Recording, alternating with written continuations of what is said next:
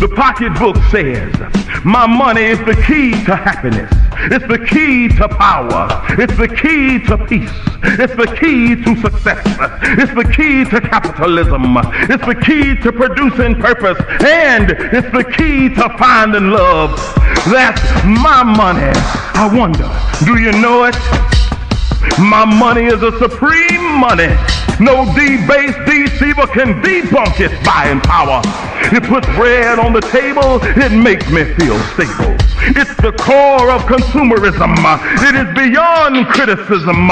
It has no euphemisms. Do you know it? It wakes me up in the morning and it keeps me up at night. It is the reward that I hoard. It dictates my day. It divides my attention.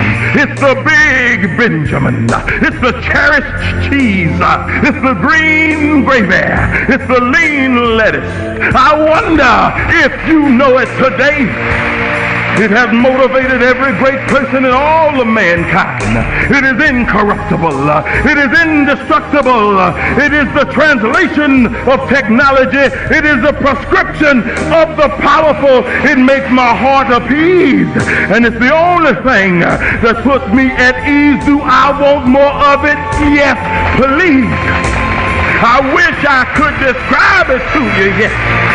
It's unconquerable. It's uncontrollable. You can't get it out of your mind. You can't get it without demand. Without it, you can't get by. You can't buy without it. The world can't function without it, and it lasts for all eternity. Yes, yes, that's my money. Go ahead and clap your hands if you need to, because that's my money. That's my money. Well, that's not the kind of thing you typically expect to hear in church, is it? The reason why we showed you that is I wanted you to see a contrast today. That's what I'm hoping you'll see. A contrast between our culture and God. Our culture says a lot of the truths, now it was spoken in hyperbole in the video, but a lot of the truths that you hear there, the misfortune is that a lot of people believe that the more money you have, the happier you'll be. The Bible stands in stark contrast to that. So in order to help us understand that, I'd like for you to take your Bibles, if you have them, and go to Luke chapter 12, and if not, on the screen behind me, or on your trusty little iPhone or Droid, if you're not cool with your Droid. So, sorry, just got that little slam in there just a little bit. But go ahead and get to this passage, because we're going to talk pretty seriously about this idea of money. Now, here's why we're doing this. Because Jesus understood something pretty powerful. He knew that the idea of money is the single biggest competitor for your heart and mind over against God's agenda for us. And so we're going to talk honestly about it. Nobody that handles God's word honestly and fairly can avoid this topic. Because Jesus, by the way, talked about it 25% of the time. Of all the material we have about him in the Bible, 25% of it, he's trying to deal with this issue of money and what's going on in our hearts with money. Over 800 passages in the Old and New Testament deal with this. No, if you go to a church that doesn't talk about money with some regularity, they're not rightly dividing God's word, which makes them honestly not doing their full job. So we're going to look at it honestly today, and I want to help you understand something. I want you to understand a theology of money, or a philosophy of money. It's a way of understanding it and categorizing it that I think will lead to freedom. And to help us get started on that, I want to take you to an episode in the life of Jesus. Now, everywhere he went, people followed him. He had powerful teaching. This guy spoke as one with authority. And when people will hear his words, it was like the chains being broken off their life. People were healed. Powerful teaching. He spoke to God like he knew him. And on occasion, he spoke about God like he was God.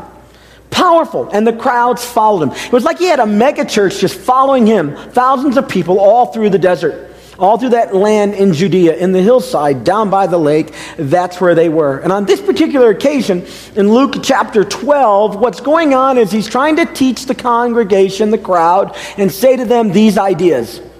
Now, what happens in this life is important, he says. But what's going to happen in the life to come is so much more important. And what you have going on right here in your life, well, that's a big deal.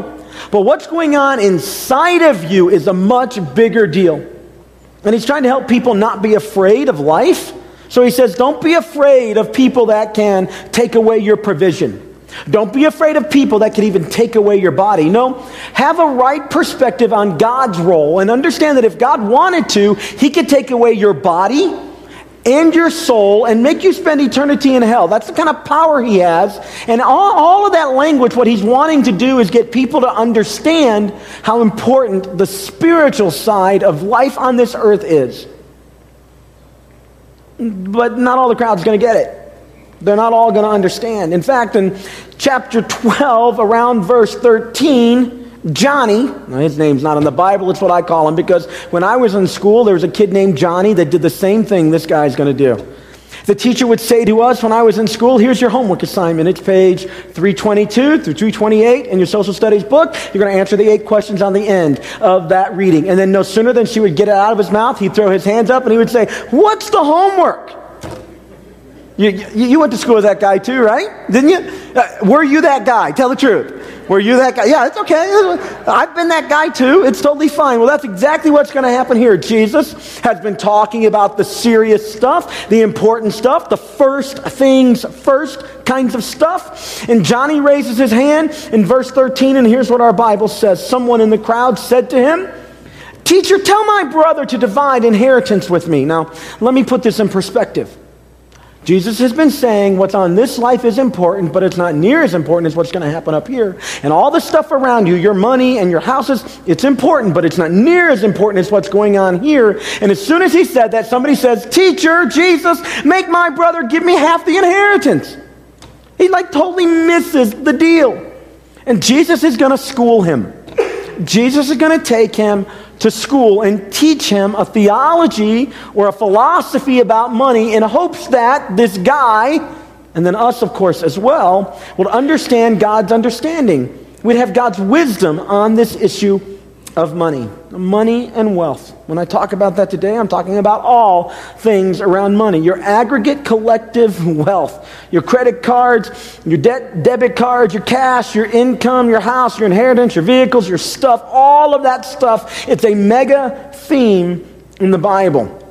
The Bible treats it differently than our culture does. Our culture, in fact, says, get more. Get more. Do all you can to hoard and hold and enjoy. After all, you deserve it. And God looks down and says, there might be a better way to understand this stuff. A way that doesn't lead to the shackles of debt. A way that doesn't lead to the crowding out of your heart of God's work, but a way that actually leads to life and freedom. Now here's the deal, friends. My heart for you today. I know a lot of you don't know me, a lot of you do. And those who know me, I think you'll give me a buy on this. Those that don't, let me just tell you where I'm going and where I'm coming from. My heart on this today as a pastor trying to rightly divide God's word is not to get you to give more money, although honestly some of you probably need to, because it's an issue of a worship you have between you and the Lord. My heart for you today is not that. My heart is freedom for you. See, I have watched in my role as a teacher, my role as a family member, my role as a pastor, I've watched people get the wrong priorities aligned in their hearts and shipwreck so many things going on in their life. By a show of hands, how many of you in the room today would say you know a family that was destroyed, a love that was undercut because somebody had a covetous or a greedy heart maybe when somebody else passed away, and they were trying to divide the will, and you saw that disintegrate the family relationship? You ever seen that? Yeah. See, it's common here, friends. What this guy's talking about is a common experience. And it reveals, it's like putting an x-ray on the values of your heart. And it doesn't take a radiologist to read this x-ray. All we have to do is pause long enough and ask God to give us his insight, and we can begin to understand what God's idea about money and how it stands in stark contrast to the world. No, I want you to be free today. And if it's not for you, I want you to take this message, put it down deep in your heart, put it in the back of your psyche, because God's going to give you an opportunity to speak life and freedom into people's lives as a result of what we're going to talk about today. Now, you may not know this, but this idea of money isn't just an idea that was talked about in the Bible. All throughout church history, people have talked about this idea, and we come to today, 2011, and there's a great debate raging in the greater church world about money. Now, you may not even know this, so let me catch you up to speed. See, there are a lot of Christians who have what is called a prosperity theology, and they say this, that if you really follow Jesus, what he wants for you is for you to be rich. And if you're rich, it's a sign of God's blessing on your life. And if you're not rich, it's probably a result of a lack of faith or sin, and probably a combination of both. And so what you need to do today is sow your seed of faith, and God will rain into your bosom a gift that you cannot contain, pressed down, shaken together. Hallelujah. That's kind of the way it rolls. All right? That's called prosperity theology. I got into the zone really quick on that. Did you see that? I mean, that's called prosperity theology. And then there's the other side that says, oh no, Jesus was poor. And if you want to follow Jesus correctly, then you need to be poor. And the poor are elevated in the eyes of God. In fact, the most spiritual way you can be is to sell all of your possessions and go give it all to the poor, and you become poor yourself. And in your physical, financial poverty, you will have great wealth spiritually. And that's called poverty theology. Prosperity theology and poverty theology. But in the middle, there's a different, balanced, appropriate theology. See, here's the deal, friends. God's not really all that concerned about how much money you have. That may come as a shock to you.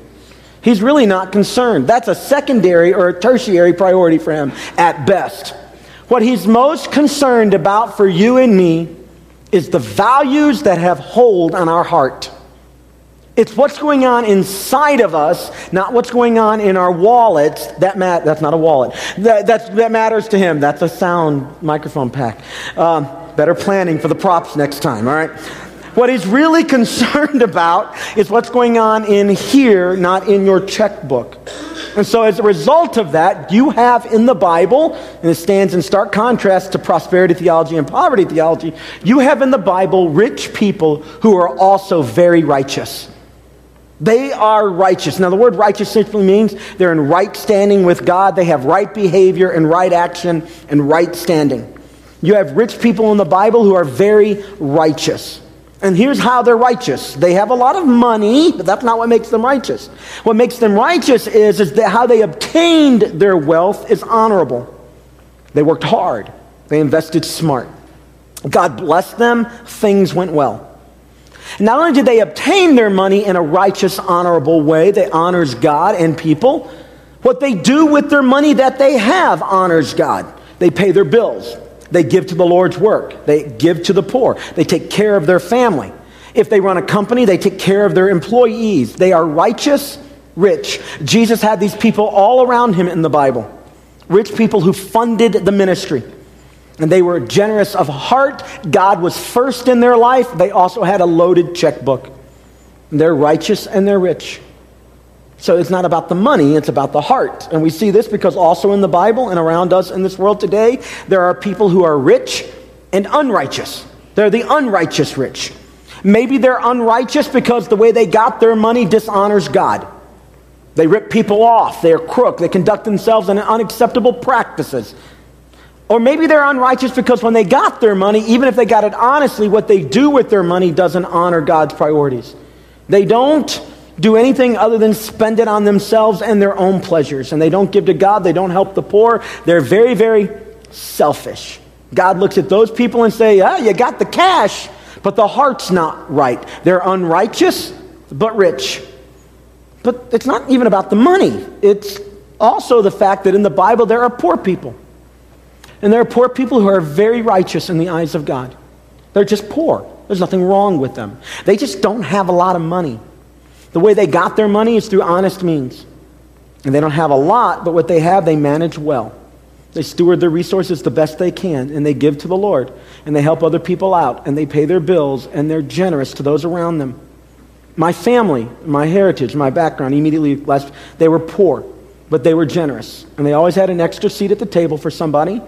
And so I know, at least by extension, what it is to be poor but generous. The Bible looks at people like this and calls them the righteous poor. In fact, the Bible says of a widow lady who had very little money, but she gave out of her sacrifice to the work of the Lord, that she's the most righteous person that anybody there will have ever seen.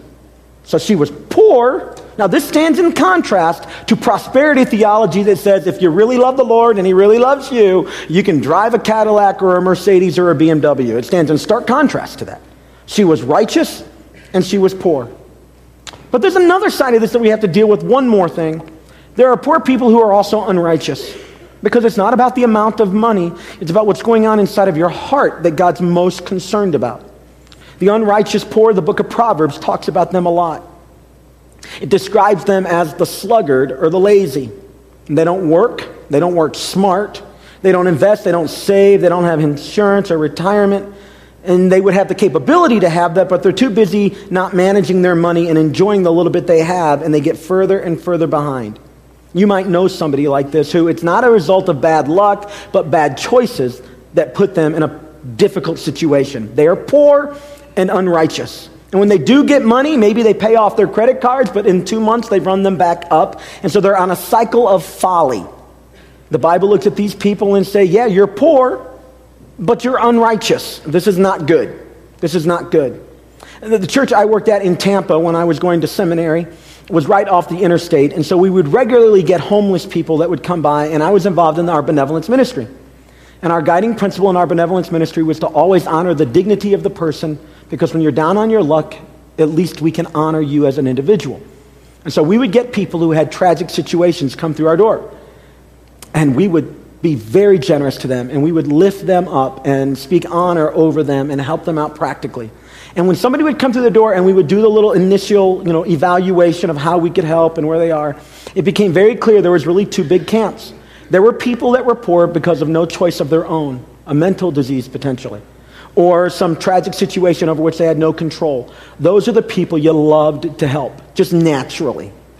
And then you had people that were just, like the guy that used to stand outside of our church, and he held up the sign that would say, I'm not going to lie to you, I just want another beer. And on occasion, about once a month, he'd come through our doors. Now, he needed help, but the Bible would look at him and say that he was unrighteous poor. Now, maybe we still need to help him, but what we can't do is say he was poor just like Jesus. No, Jesus was righteous poor. He wasn't unrighteous poor. And in some circles in the church, there's a poverty theology that says, hey, it's all about poor people, but not so in the Bible. In the Bible, it's all about the condition of the heart. And so when churches focus on money in terms of social justice and don't go for the real issues of the heart, they're not preaching the gospel. And when they only talk about the heart and don't help people out practically, they're not really doing the full mission of Jesus. All of that to say that when we come to Luke chapter 12, what we're going to see is an experience of a guy who is unrighteous and rich. And he gets his wealth in honorable ways. He earns it. His crops produce a lot of stuff. He's a good farmer. But what he does with it is going to be his downfall. And so, picking up again with verse 13, Johnny in the back of the room saying, all right, I know you're talking about important stuff, Jesus, but make my brother give me half of the inheritance. Here's what it says. Someone in the crowd said to him, teacher, tell my brother to divide the inheritance with me. Jesus replied, man, who appointed me a judge or an arbiter between you? At a time when they should be relying on each other and growing in love and coming together as a family to overcome this common obstacle, they're being driven apart. So Jesus said to them, to the crowd, and to that man, and to us, now here's where it gets serious. This is where we begin to get the heart of Jesus on this matter. And this is my heart for you as well, that we would understand his words and heed his warning. He says, watch out. Be on your guard against all kinds of greed. A man's life does not consist in the abundance of his possessions. The abundance of his possessions. Jesus is basically going to give three scenarios here by which we can look at our lives and know the place that money has in our hearts. These three questions, these either-or scenarios, will reveal to us, like a microscope, what's really going on inside. And in the first few verses we read, it's the basic issue between whether you're going to covet or be content with what you have. I ask you, how many of you have seen coveting and greed destroy families at a time of a will or the loss of a family member? It's very common. But it's not the only place that coveting happens. It happens every day all around us. And in our American culture with all the advertisements, which advertisements are simply designed to make us want what we don't have, the newest and the best model, coveting is rampant in our world. In fact, the statistics are these, that on our credit cards, the average American family has $7,000 worth of consumer debt. Typically buying things they don't need, things they want, which is called coveting. It's not a word we like to talk a lot about, but Jesus really isn't in the business of making us feel great. What he's in the business of doing is telling us the truth and giving us an opportunity to be free. And sometimes to do that, he has to talk to us about things that we may not choose to want to hear. Who is the average person in America that has that kind of debt? Who's most likely in America to be upside down on their credit cards? Young single ladies, young single adults who are female. I don't know exactly why that is. I don't know if it's harder for them to make their way. I don't know if they're buying clothes. And I know that's sexist. Save the email. I don't know what it is, but they seem to be more susceptible statistically. And the book of Exodus chapter 20, verse 17, which is in the 10 Commandments, like the big 10, the final one is, you shall not covet. Now, the prognosticators who look at the scriptures, the theologians, specifically Martin Luther, back at the turn of the Protestant Reformation, he looked at this group of 10 commandments and he said the 10th one is kind of like a summary commandment that covers them all. If you can keep your heart from coveting, guess what? You probably aren't going to steal. And if you can keep your heart from coveting, you're probably not going to bear false witness against your neighbor so that you can somehow get more out of them. You're probably not going to murder, or at least it's going to significantly reduce. And you probably don't even have to be told about having God first in his place, worship the Lord above all things else, because he's going to have first place in your life, and all the other stuff in life is going to come second, third, fourth, and fifth. So for him, the 10th commandment was the overarching commandment. Well, let's just look at that commandment for just a second. You shall not covet your neighbor's house. Now, I have to stop here. How many of you have seen MTV Cribs? Raise your hand. Okay, there's more of you. It's okay. You can come as you are here, friends. It's okay. A lot of us have seen that. And if not that, you've seen other shows that talk about the big houses. I love watching Cribs. I do. In fact, the other day, there was a basketball star in there, and the man was loaded. I mean, gold-plated faucets in the bathroom. I mean, that's just 24 karat gold in the bathroom. He had a basketball goal installed in his bathroom. He could sit on the toilet and shoot hoops. I'm thinking, I'm thinking, I need one of those, and I don't even like basketball. I mean, I'm short. Look at me. I can't stand the game. But after watching that show, I wanted some of that, and the Lord comes to us and he says, don't covet your neighbor's house. Real estate agents will tell you this, that when a house goes on the market and they have an open house, sometimes the first several people that come through that open house are not prospective buyers, they're neighbors. You know what we're doing? We're looking to see how nice your house is in comparison to ours. I've done it, and many of you have in here too as well. You've done it. We walk through the house and we think, oh, that's nice. I like that. Right now, I'm a sucker for granite countertops. I want granite countertops so bad. I don't have granite countertops in my house at all. And I feel like the Lord would like me to have those. So I told my wife the other day, I'm pretty sure that when Jesus died and was put in the tomb and they rolled the stone in front of him, it was made out of granite. And if we could buy granite countertops, every time I use them, I would be reminded of the resurrection of our Lord. I need some granite countertops. And the Lord comes to us and he says, now don't covet your neighbor's house.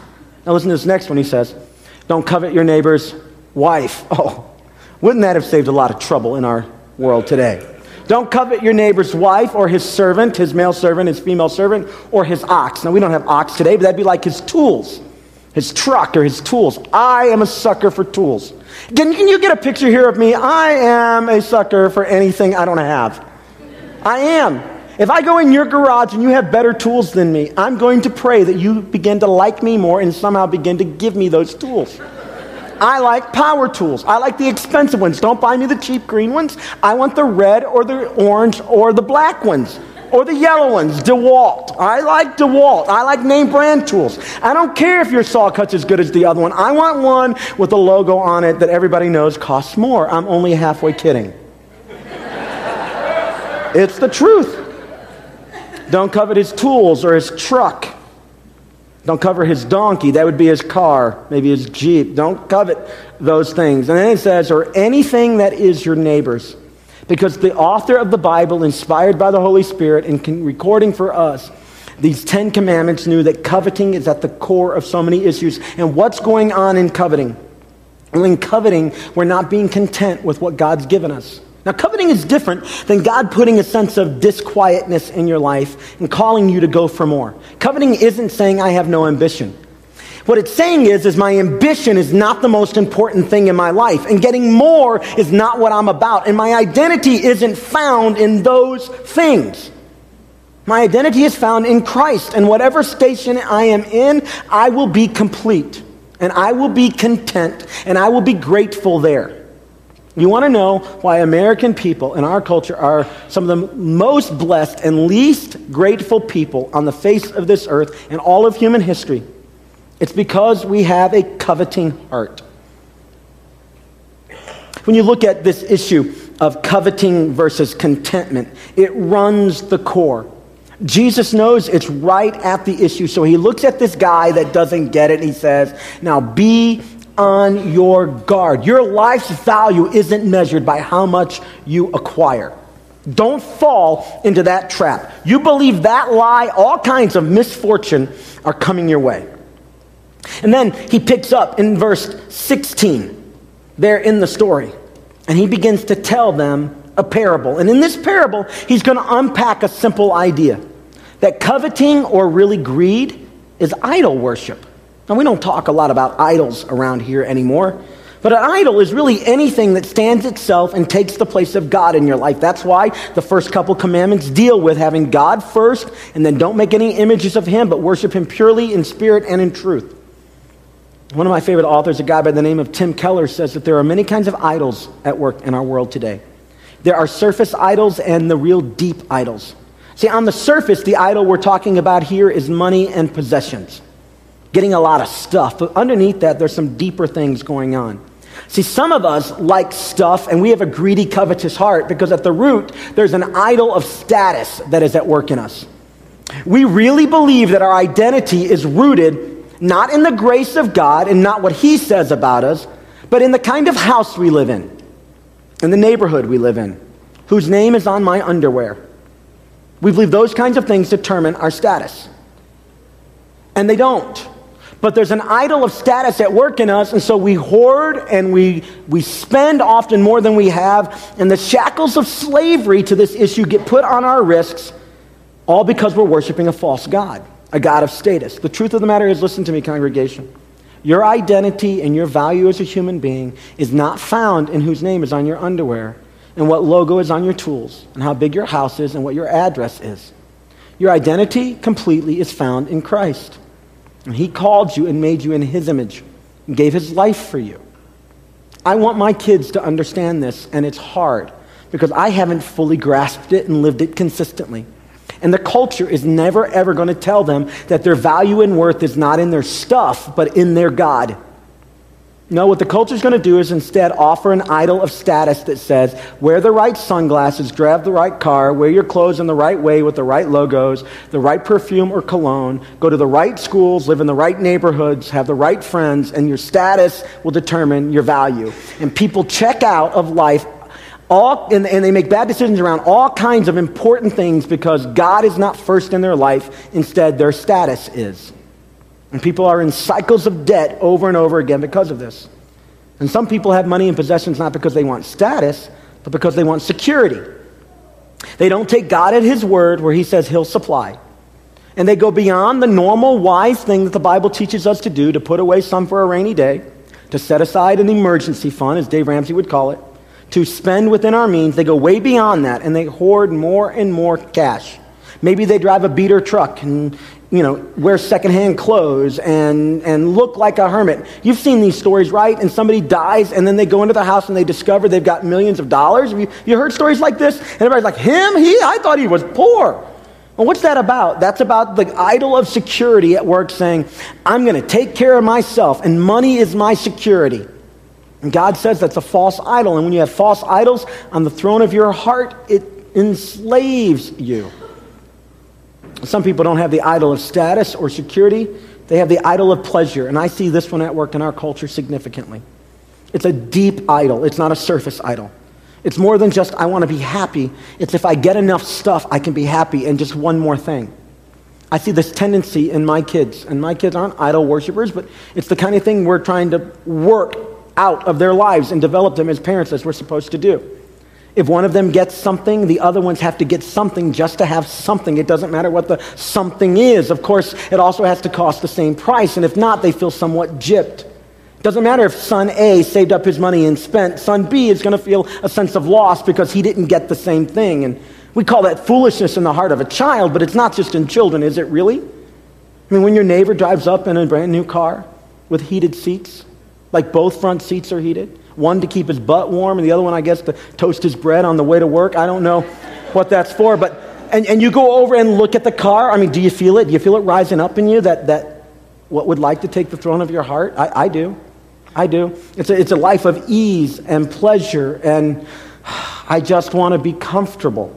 It's a deep idol, and God says, will you be coveting or will you be content? Now, contentment, if you have that, you can have lots of wealth and be fine. You can be poor and not have lots of money, but if you're content, you can be fine. Here's the next thing that Jesus says in verse 16. Let's read it. And he told him this parable. The ground of a certain rich man yielded an abundant harvest. He thought to himself, what shall I do? I have no place to store my crops. Then he said, this is what I'll do. I'll tear down my barns and build bigger ones, and there I'll store for myself my surplus grain.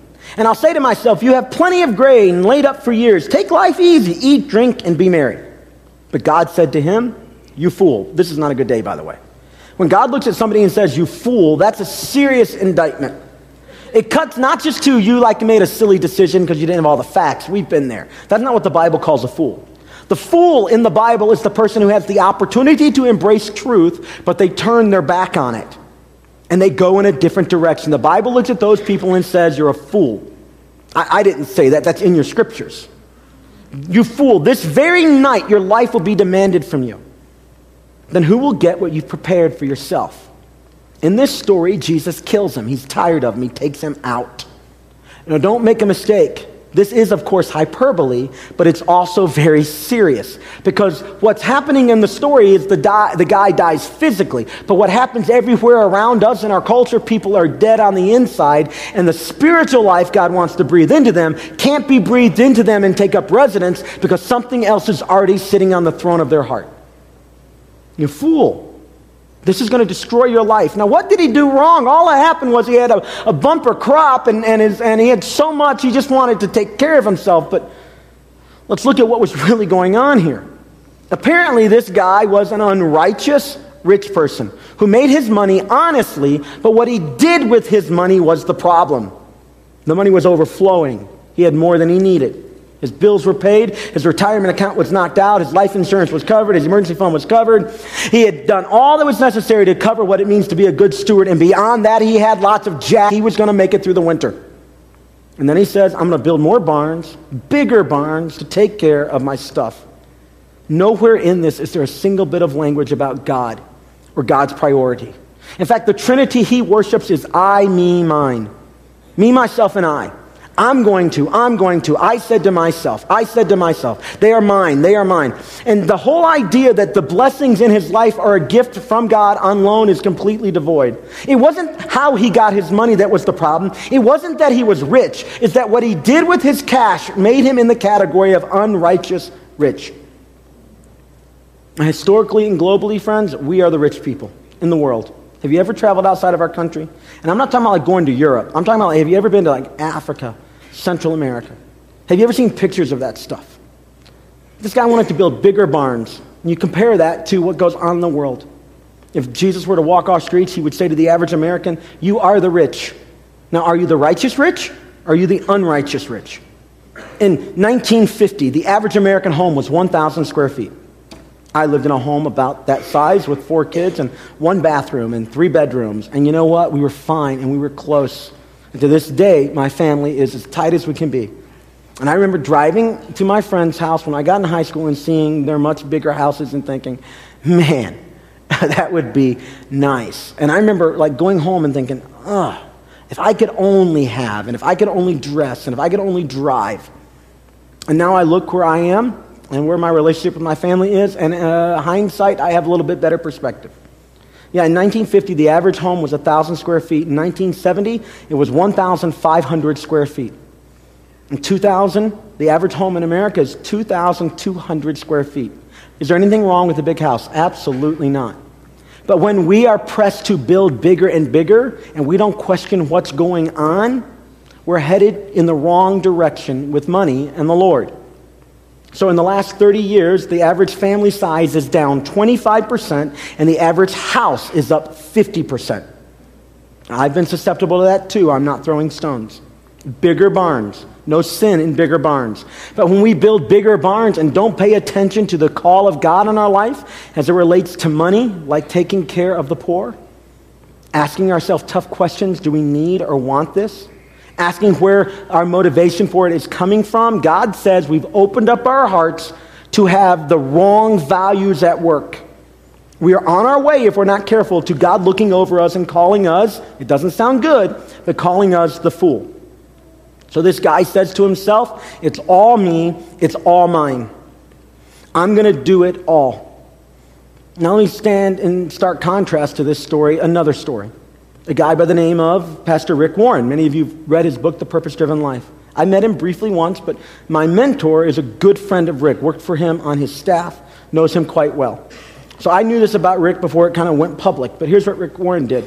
He wrote the single best-selling English book of all of human history outside of the Bible, like 8 times over the next bestseller. He made a ton of money. I mean a ton of money. He had no idea that was going to happen. He just wrote a book that was close to his heart, and God blessed it, and people bought it, and they're still buying it. It's in the top 25 right now.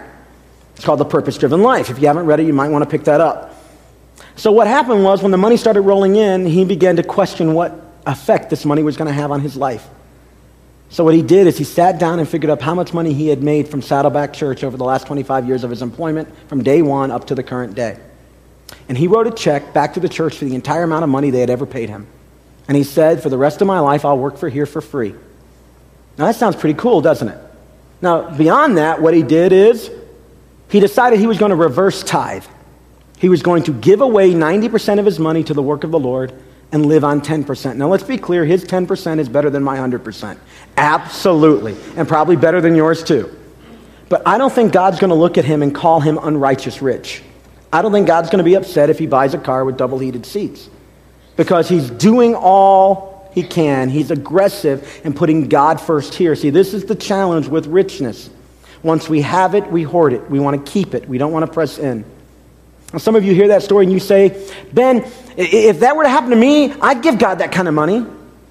You're like me. I've done it too. God, here's $5. I'm buying this lottery ticket. If I hit the numbers, Lord, if you'll let me, you can have 50%.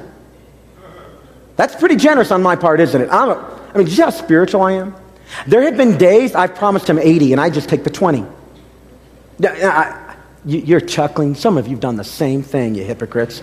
I know you have. You've said, when it turns around, I'll do it. But here's what the Bible says. If you're not faithful in small things, you won't be faithful in big things. And further, it goes on to say that if we're not faithful in the small, he will not elevate us to the great. And he promises us that if we're faithful in the small, he will give us more.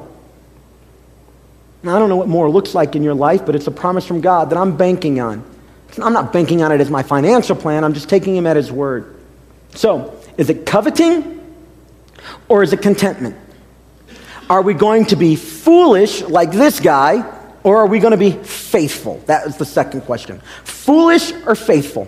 And the final question in our last couple of minutes together is, are we going to make money our God, or are we going to see our money as a gift from God and the gifts we can give to God? Look at this last verse of this parable. God said to him, who's going to get what's been prepared, that you've prepared for yourself? And then verse 21, and this is how it will be for whoever, that's me and you, stores up things for himself, but is not rich towards God. We're going to be called foolish. Now, how do you be rich towards God? Well, this is the beautiful part of the story. See, each time we blow it, make sin, mess up, the Bible says that we accumulate a sin debt against God. A sin debt. Every lie, every misspoken word, every action, every thought, God keeps account. And our debt piles up. And then the Bible says that God sent Jesus to be our ransom, to pay for our sin debt, so that we could be rich towards God. Our spiritual condition can be rich with the Lord. And what we have to do is accept the payment of Jesus, that he wrote that check in his own blood by dying on the cross and being resurrected.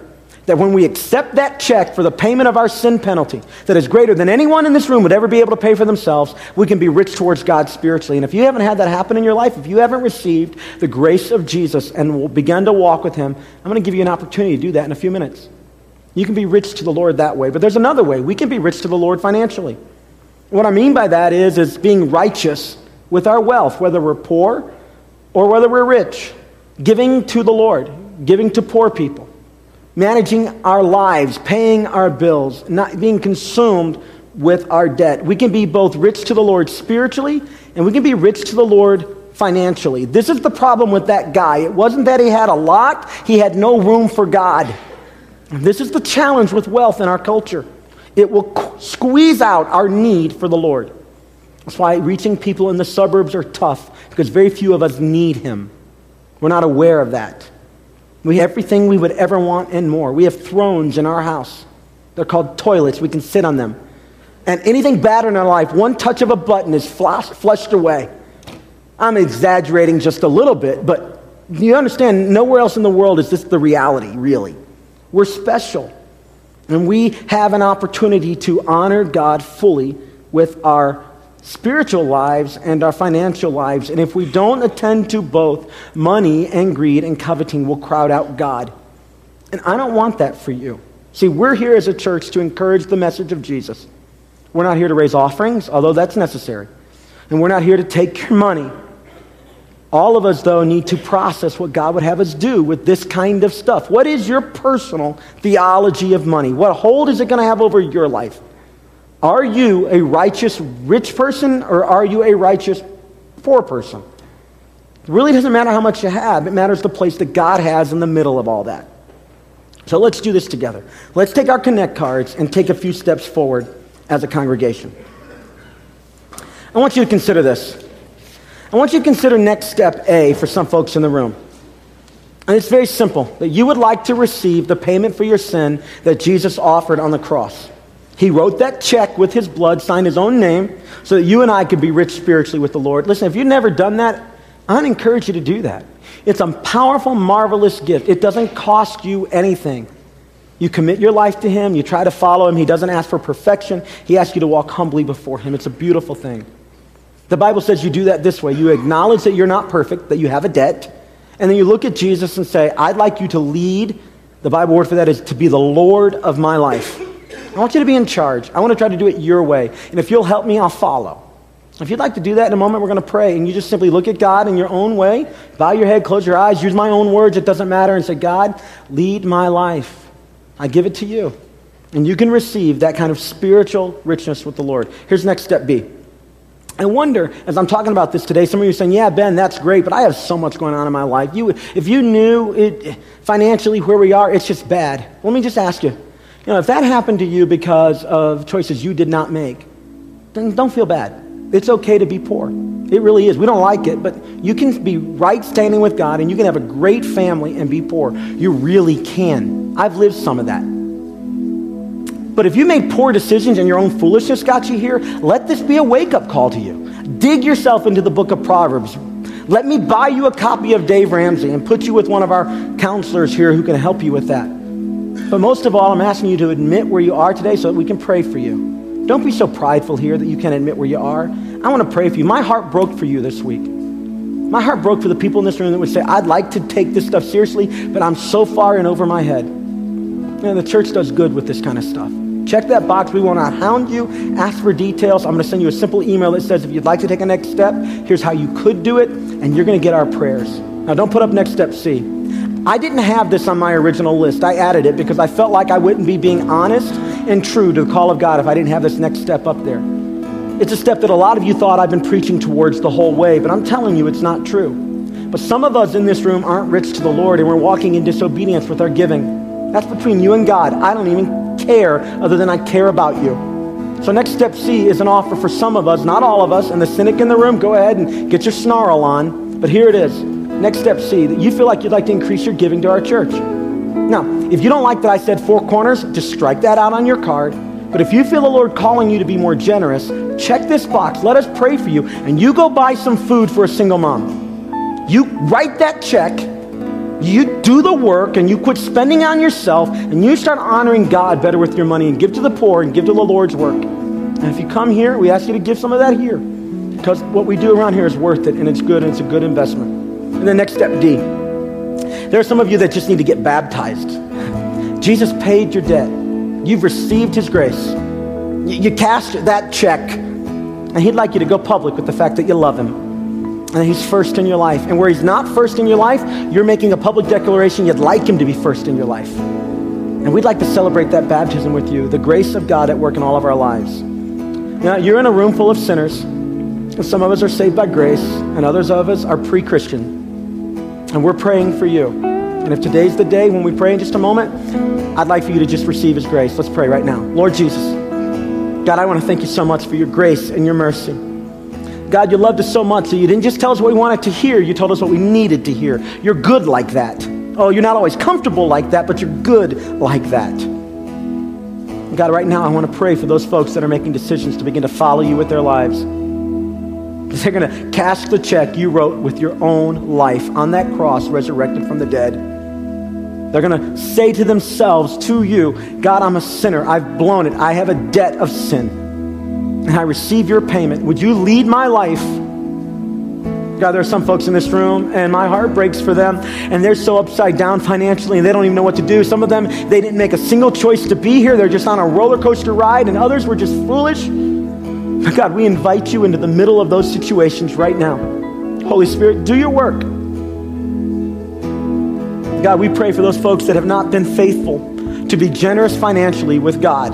They've taken gifts from God, but not given any real sacrificial gifts back to him. God, help us to be honoring to you. And finally, Father, I pray for those people who need to be baptized. God, let them know how joyful it is for you to see them walk in that obedience, to celebrate that they are not ashamed of you. We pray this all in the powerful name of Jesus, the strong and holy Son of God. Amen and amen. Would you stand with me? And let's worship our God.